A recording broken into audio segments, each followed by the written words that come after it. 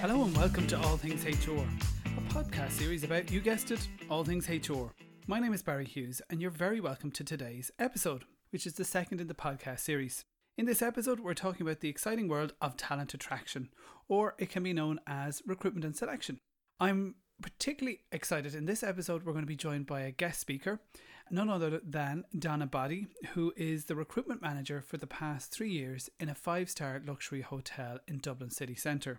Donna has been working there for over 5 years now, so she's a wealth of experience and knowledge of the recruitment practices, and she's going to share those with us and her insights in the interview coming up later on in this episode. But I suppose before we jump into my own perspective on the do's and don'ts around talent attraction, I suppose you can't help but pause and think and reflect on the impact COVID-19 has had on organisations, individuals and countries.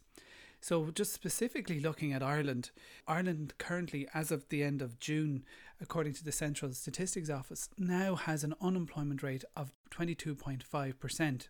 You compare that to the start of this year back in January 2020, and we had an unemployment rate of 4.9%. Again, I'll link out these stats in the podcast episode, but that's a huge jump. Obviously, it goes without saying. So there's a lot of organisations that have either made redundancies or furloughed employees. As the situation right now is precarious, we don't know, how and when organisations are going to fully return back to, I suppose, normal. Specifically, I suppose, recruitment teams and managers and HR practitioners have, had to pause now and kind of think of new ways of doing their recruitment.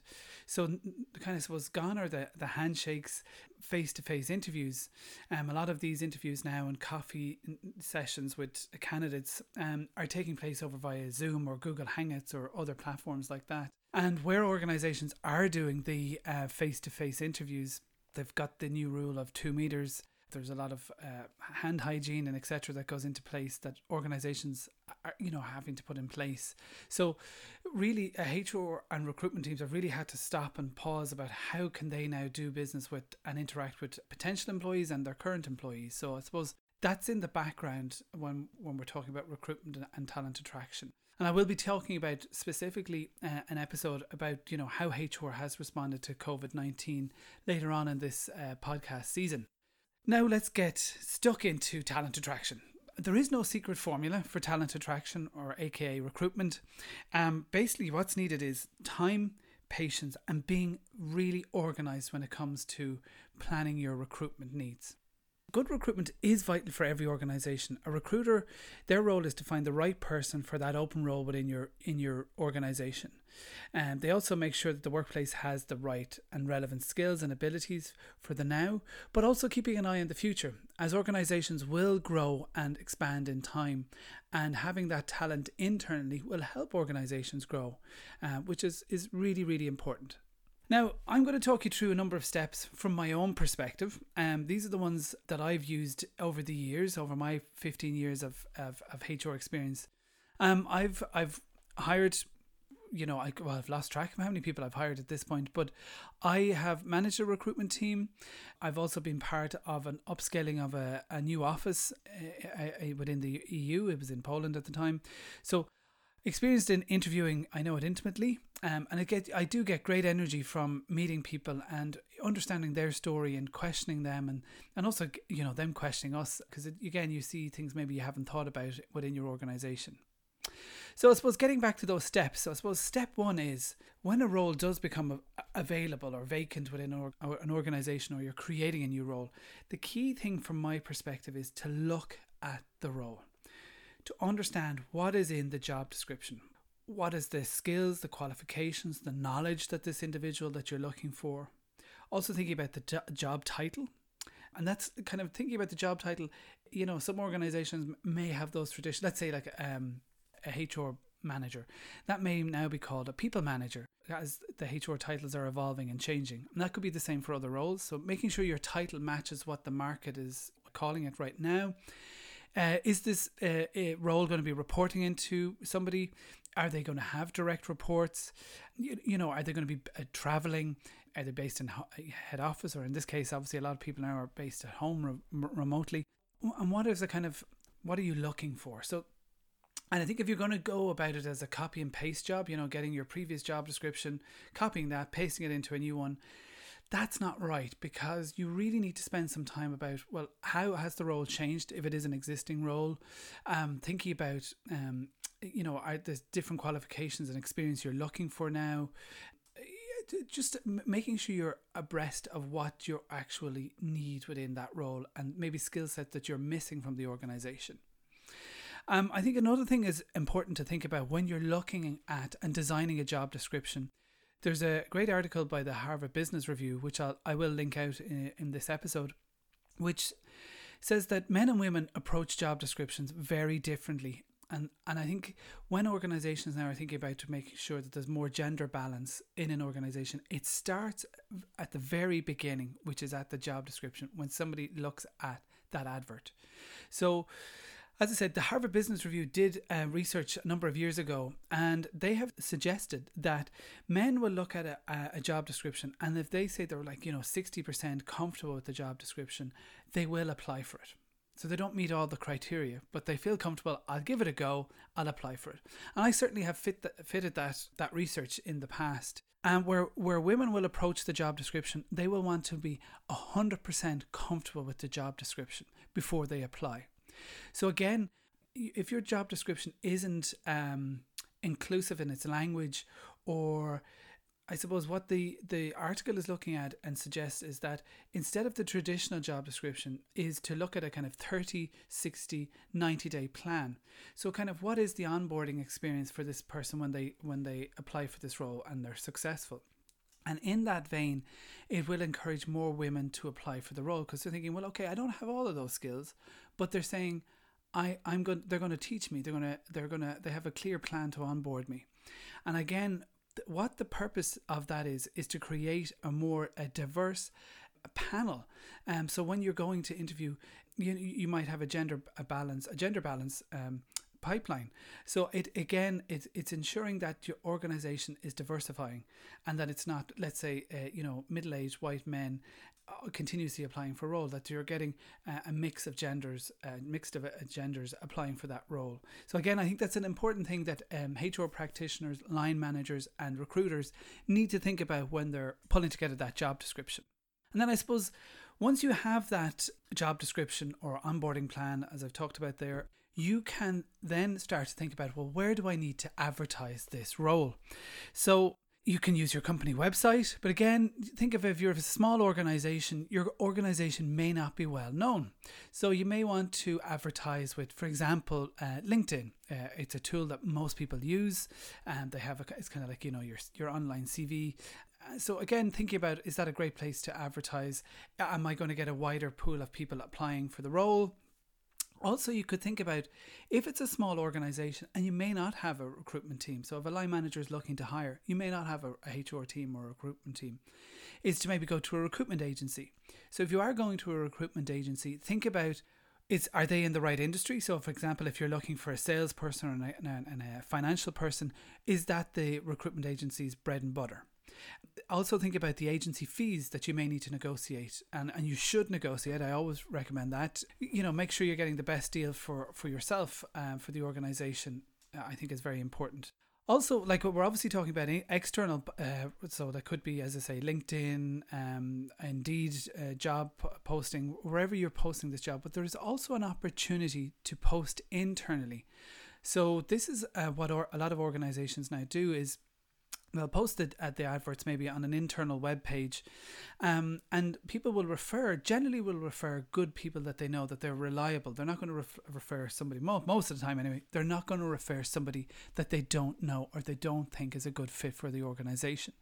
So looking at that kind of internal pipeline as well is key. And also communication and how that works as well.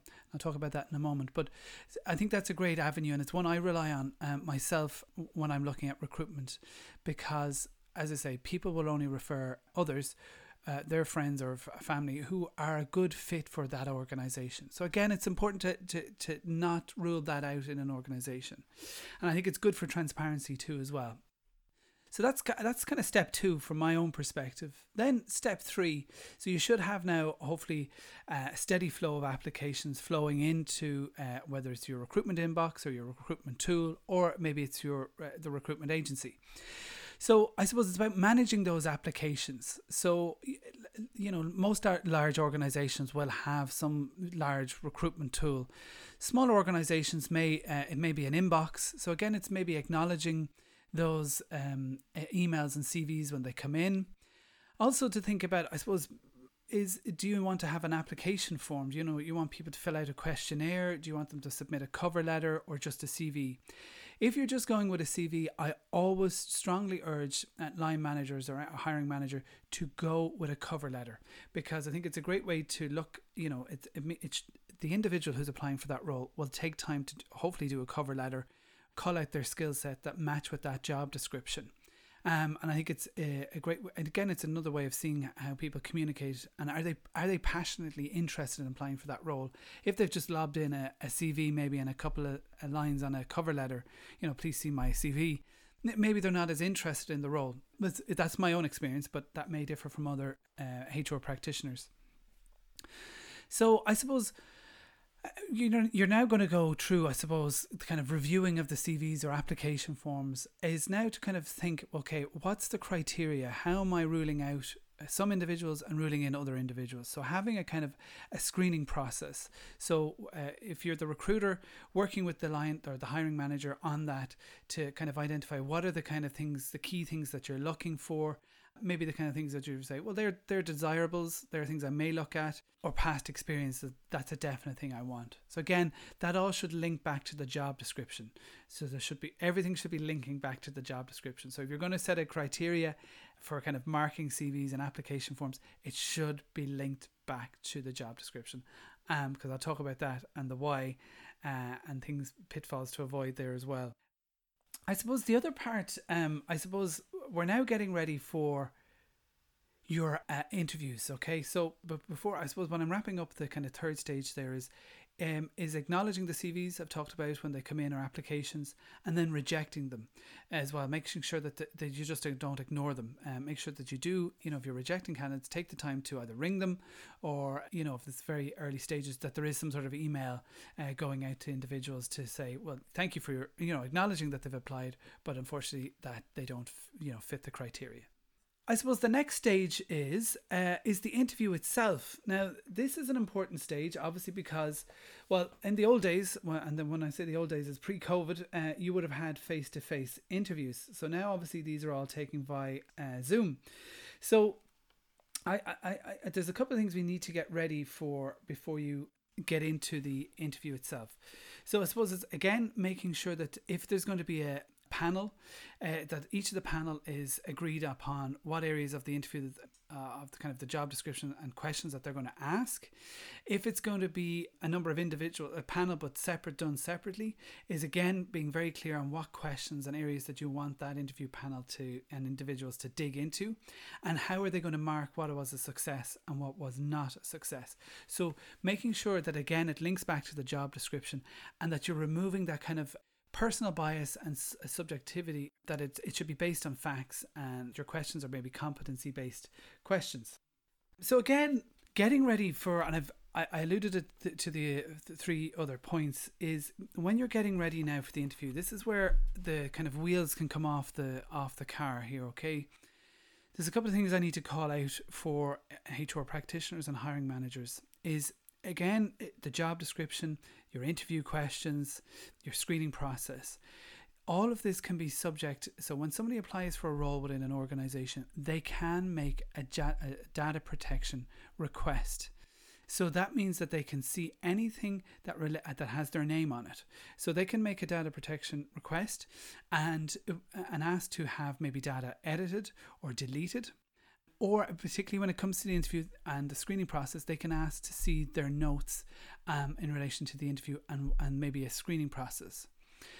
So that's important to pay attention to the notes that you're taking, what comments you are making, So everything should be again, brought back to the job description, and I would say that you should have a clear marking scheme and competency-based questions. So when I say competency-based questions, it's like, tell me a time when you had to manage a difficult situation.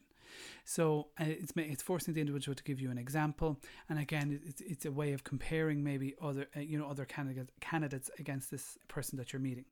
So just being conscious of data protection and the notes that you take on your laptop, so in your emails, in maybe if you have instant messaging, anything like that, be careful of the notes and comments that you are making.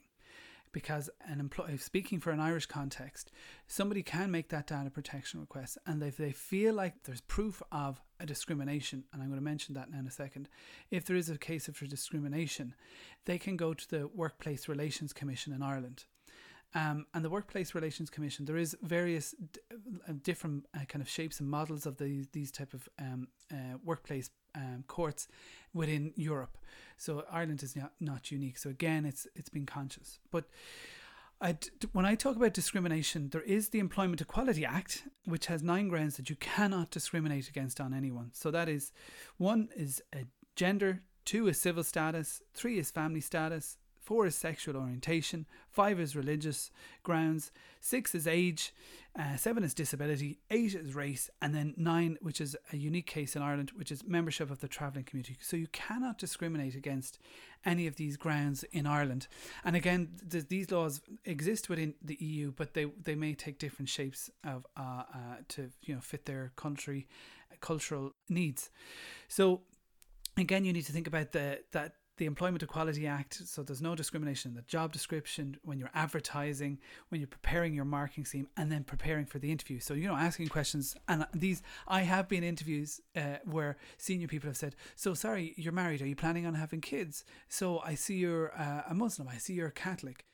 These are questions that should never be asked, but they are asked, and that's why it's important that recruiters or HR practitioners are ensuring that line managers and hiring managers are really well trained in the questions that they can and cannot ask, because you can open yourself to a legal minefield at this stage, and it's the most sensitive stage myself, I think. And I think as well, when you're preparing for the interview, is make sure you leave space. So you're going to have all your questions, your panel will, and you will have questions. And you should have organic space in there for the individual to ask questions about the role, the team, the organisation, maybe questions about the benefits and perks of working in the organisation. And I think that's important that you leave that space, so you build that into your time. If you're scheduling in an hour, make sure that there's, maybe 10, 15 minutes of questions for that individual. Again, that shows maybe that the individual has prepared for the role, they're interested in the role. So I think that's an important part to call out. We're joined by a very special guest today, who is Donna Boddy. So Donna is the recruitment manager for the past 3 years in a 5-star luxury hotel in Dublin. Donna is our first guest, but also Donna is a very good friend of mine as well, coincidentally. Donna and I met back when we were doing our masters in DCU, Dublin City University, back in 2012/2013. And since then, we've been the best of buddies. We're also great at sharing information on HR, talking about our problems and woes and giggles as well with HR. And so Donna very kindly agreed to come on to the podcast series. So delighted to have you, Donna. Thanks for being here. I'm delighted to be here, Barry. Mm-hmm. I'm absolutely thrilled to talk about something that I'm really, really passionate about. So hopefully we can share a little bit of information with the listeners. Yeah, I love it. And you are super passionate about what you do. I know you love meeting people. I know you love questioning them too. It's your nosy side. So you're in the right job at HR and recruitment. I think being from Cavan might have something to do with that. Well, we won't. Yeah, maybe. So I suppose, Don, I wanted to get some insight from yourself. So you're in HR a good time, a long time as well. But those 3 years, it's been the Irish economy is back up and running. Well, we're having our little blip now with the COVID.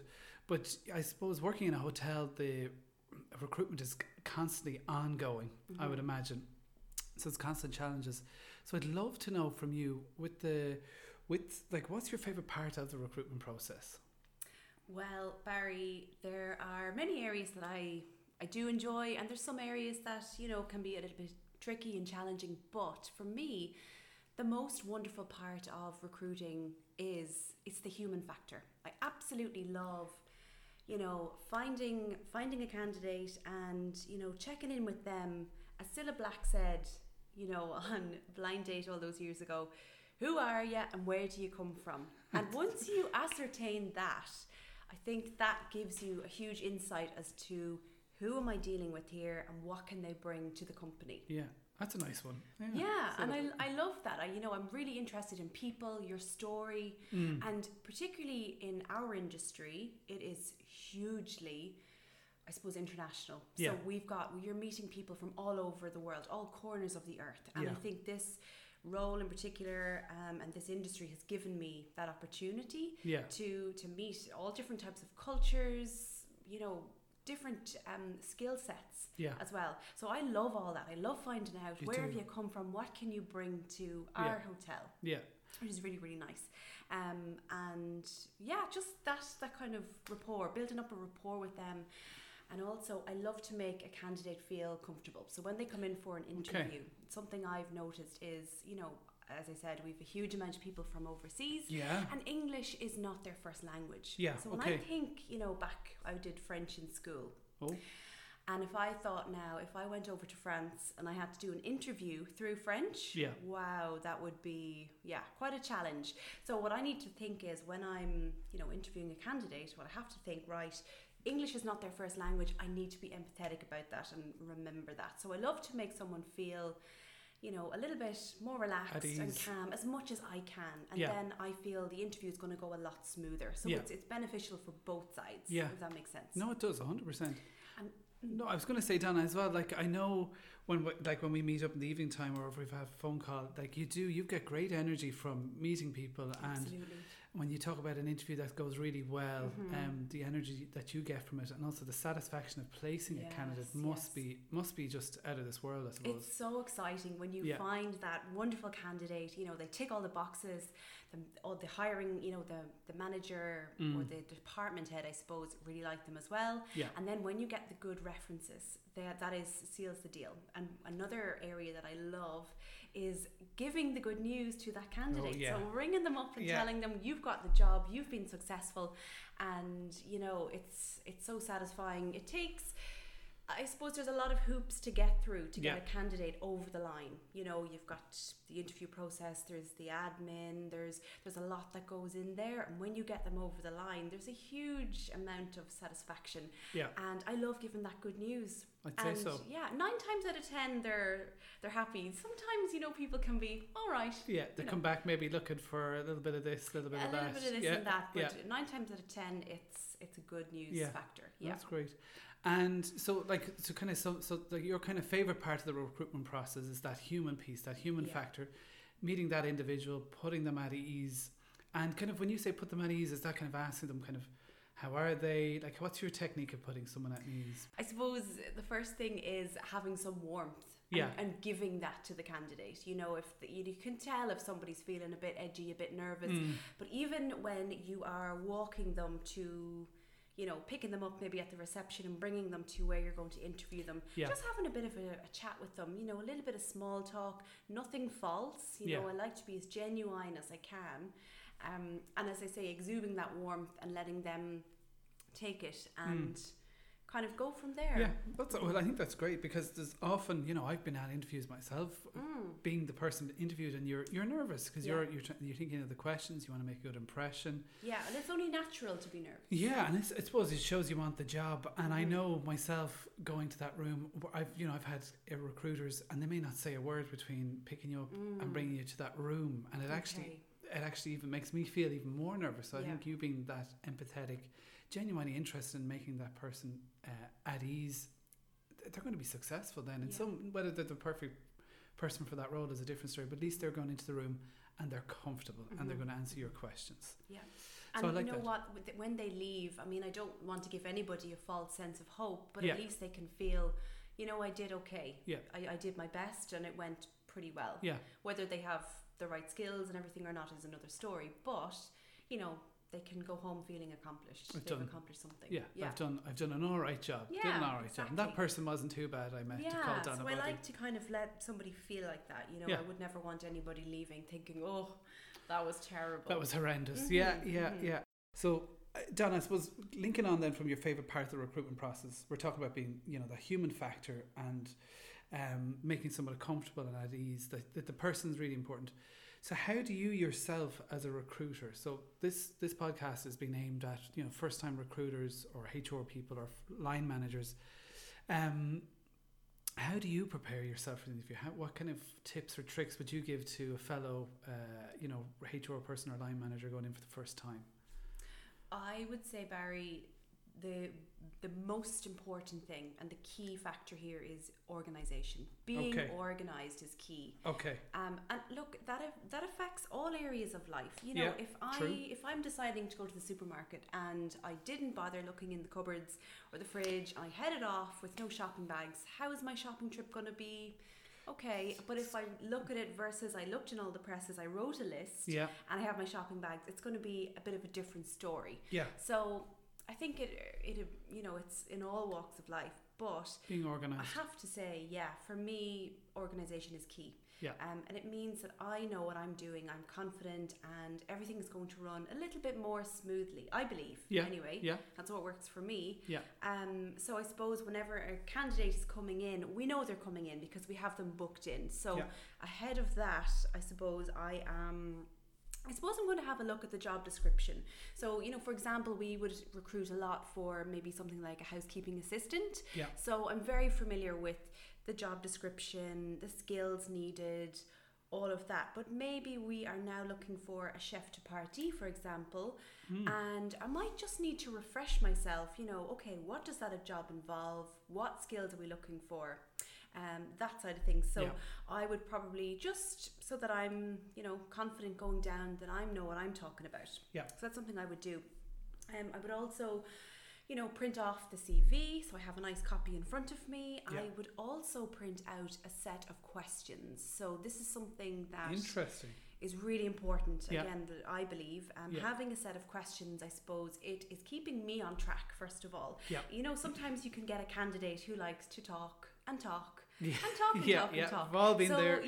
So you've experienced it. Yeah. So I think it's important that we have a bit of a structure and something that we can come back to if necessary. Yeah.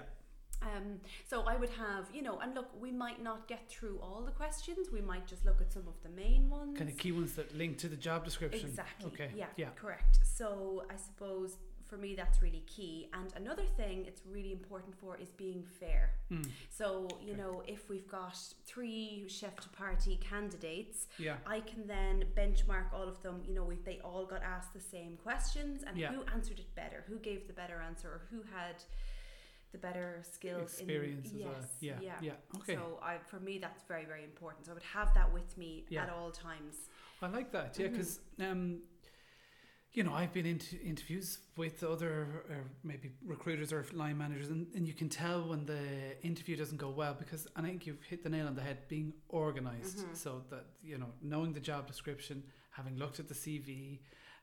I've been, we've talked about it before, where I've been in interviews for senior level roles and junior roles where the interviewer hasn't looked at a CV, and you can tell this is the first time, and it's a disaster. Yes. And also making sure you have the correct CV. There could be 2 Mary Janes coming in, and you might have accidentally printed off the wrong one. So it's always important to double check. Yeah. I have the correct Mary Jane. Yeah. I would take a little glance over it as well beforehand, of course. That's very good. Yeah, actually, that's one I hadn't thought of, actually, I suppose, as well, actually, Donna. And look, as I've just had a quote there, Benjamin Franklin. Go on, chuck it at me, Donna. So, by failing to prepare is preparing to fail. So, look, I always believe that, if you're not organised, if you're not prepared, you're going in blind and things may not go so well. Yeah. So I think it's very, very important to be prepared, be organised, and I would recommend that to any new manager, or even if you're not new to the game, it's still an important It's good practice to have. Exactly. Yeah, 100%. And the piece I suppose just to hone in there as well, I found interesting that fair piece, particularly in your industry, as you mentioned from your previous answer, not everyone is operating at the same level as English maybe as ourselves. So I suppose being fair, listening to them, giving them somebody may not understand a full sentence or word, that you take the time to explain that, I assume, as well, I would imagine. And maybe you need to rephrase something or give an example. And just working with them and just trying to help them through it, you know, if it is difficult, which it can be, you know, but and then you've got other people who their English is perfect, and that sort of depends on the level of the role and the experience and where they're coming from. I think again it's so interesting, and I probably could do it taking a leaf out of your books, being more organised. But I think, the other thing kind of mentioned, Don, about you, and I think is about branding.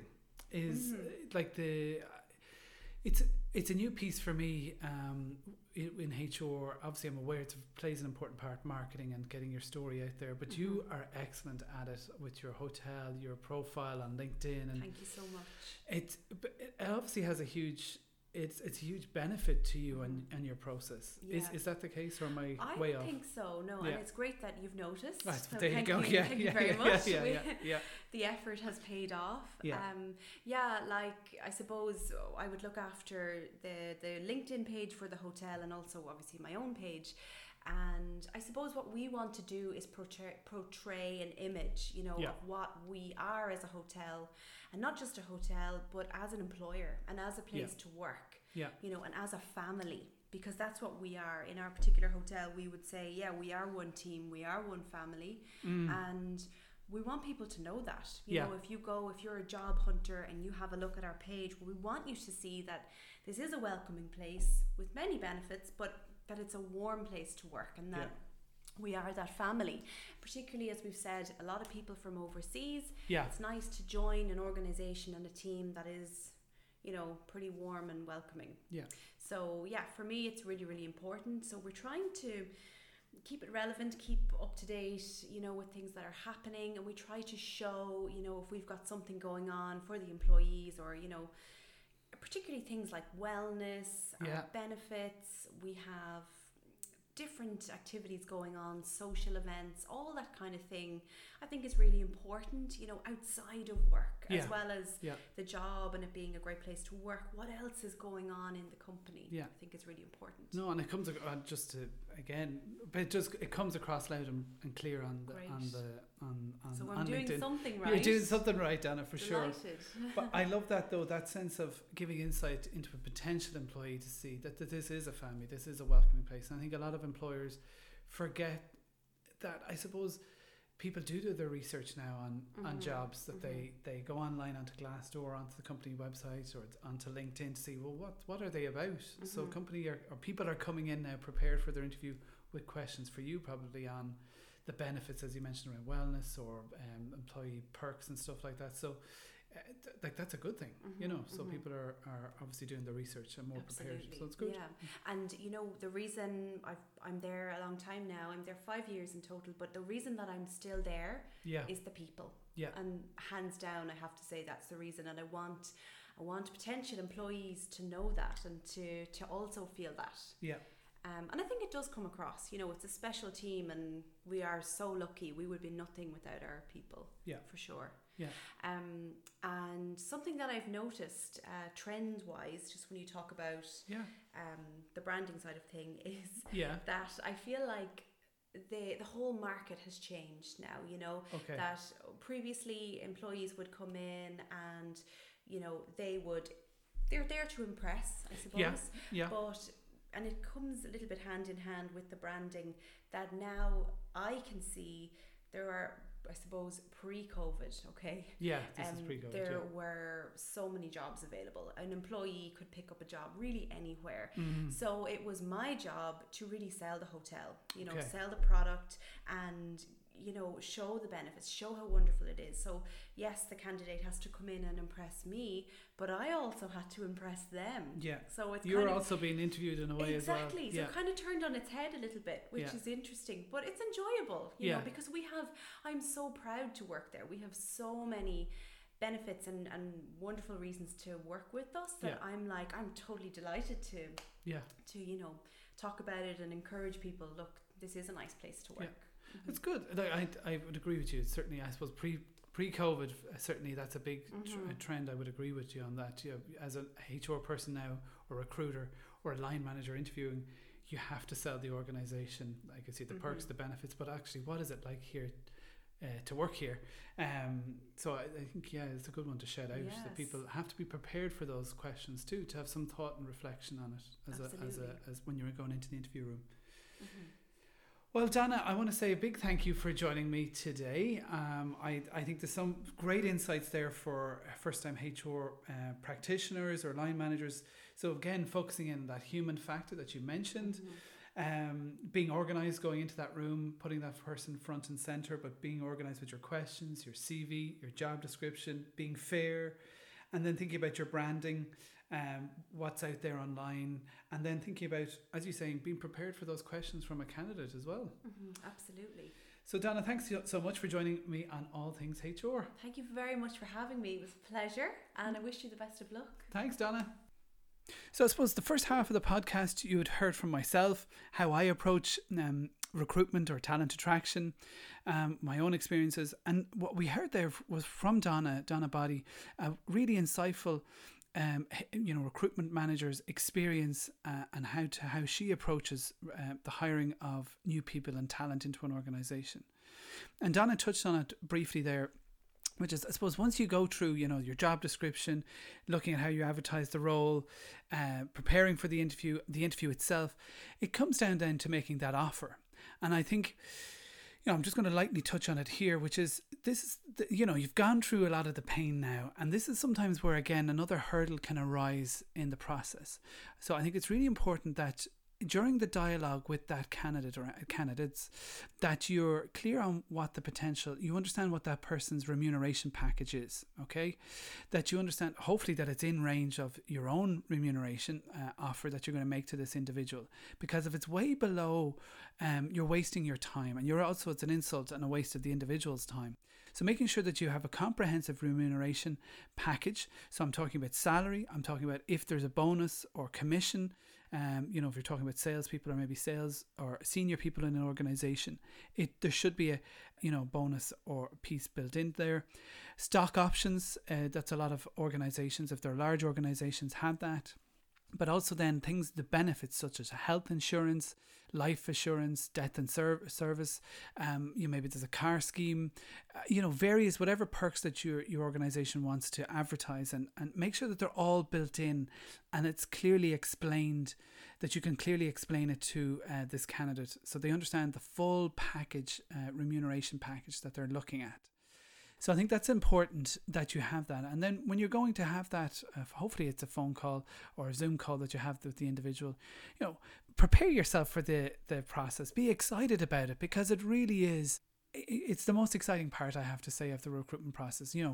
Possibly changing someone's career and life by making them a job offer, so I think you should be excited and interested about it, and explain what's going to happen next. Tell them, okay, this is the details of the offer.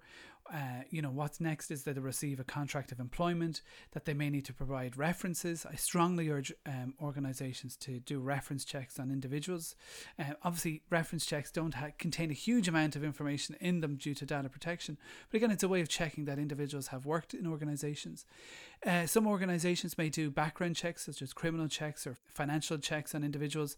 So explain that to the individual, what to expect if they do accept the offer, what the next stages are. So it's really important that you set that out so they understand, and talk about a potential hire date as well. I think I should have started with that, but that's important as well, because you may be looking for someone to start in 2 weeks, but that individual that you're making the offer to may have 1 month's notice, or indeed a lot more notice to give to an organisation. So there may need to be a negotiation on a start date. So you need to be prepared for that. And again, if there's an onboarding process, individuals may need to go through a number of weeks of training. Again, clearly outlining that in the offer, so individuals have time to reflect on the whole package, not just the financial piece, but again, the people side. And that's the most important part, I think, as well. Not just the cash and money, but the people side. What's their onboarding experience going to be like? So I suppose that's the kind of, my perspective on that talent attraction piece.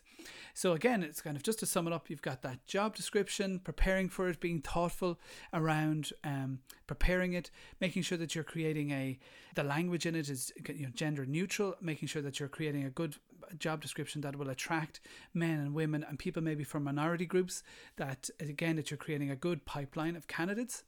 2 then is thinking about how you want to advertise that role, whether it's through an agency, online platforms such as LinkedIn and others. Then thinking about managing the application process, how that looks, how you're going to mark people who are in and out of the process, and what's the communication going to be with those candidates. Then preparing yourself for the interview and all that entails, and being conscious of the legal pieces around data protection and Employment Equality Act, in the Irish context. And then I suppose preparing yourself for an offer, and also I suppose the not so nice side of rejecting people who have gone through the process as well. And as Donna said, the key thing here is to remember to be organised, to be structured, and to treat the person like a human being. And it was so important because, that's often overlooked. We get so in HR people and line managers can get engrossed in the process. Just remember there's an individual in front of you and being conscious of your brand as an organisation, which we heard from Donna as well. Thank you for tuning in to episode 2 of All Things HR, where we talked about the subject of talent attraction, aka recruitment. We're also joined by the wonderful Donna Boddy, who shared her insights and wisdom with us on the subject of talent attraction. So big thank you to Donna for the time, for joining us and sharing her insights. I found them really interesting and I hope you did too. Our next episode 3 of the podcast, will be about the subject of switching off to switch on. So I'm really looking forward to talking about that. I suppose I'd really recommend to people to make time to visit my website, allthingshr.org, where you can see previous articles that I've written, and also links to the podcast previous episodes of All Things HR. The podcast is available on all good podcast platforms such as Spotify, iTunes, and etc.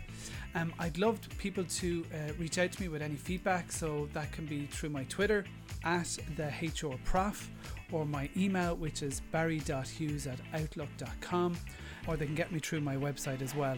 I'd love to hear people's thoughts, comments and ideas for the next episodes as well. So please do reach out, and please do give me feedback online or privately. I'm more than willing to hear it. So thanks for tuning in to All Things HR, and especially thanks to Kieran Hughes for editing this episode of the podcast. Thank you.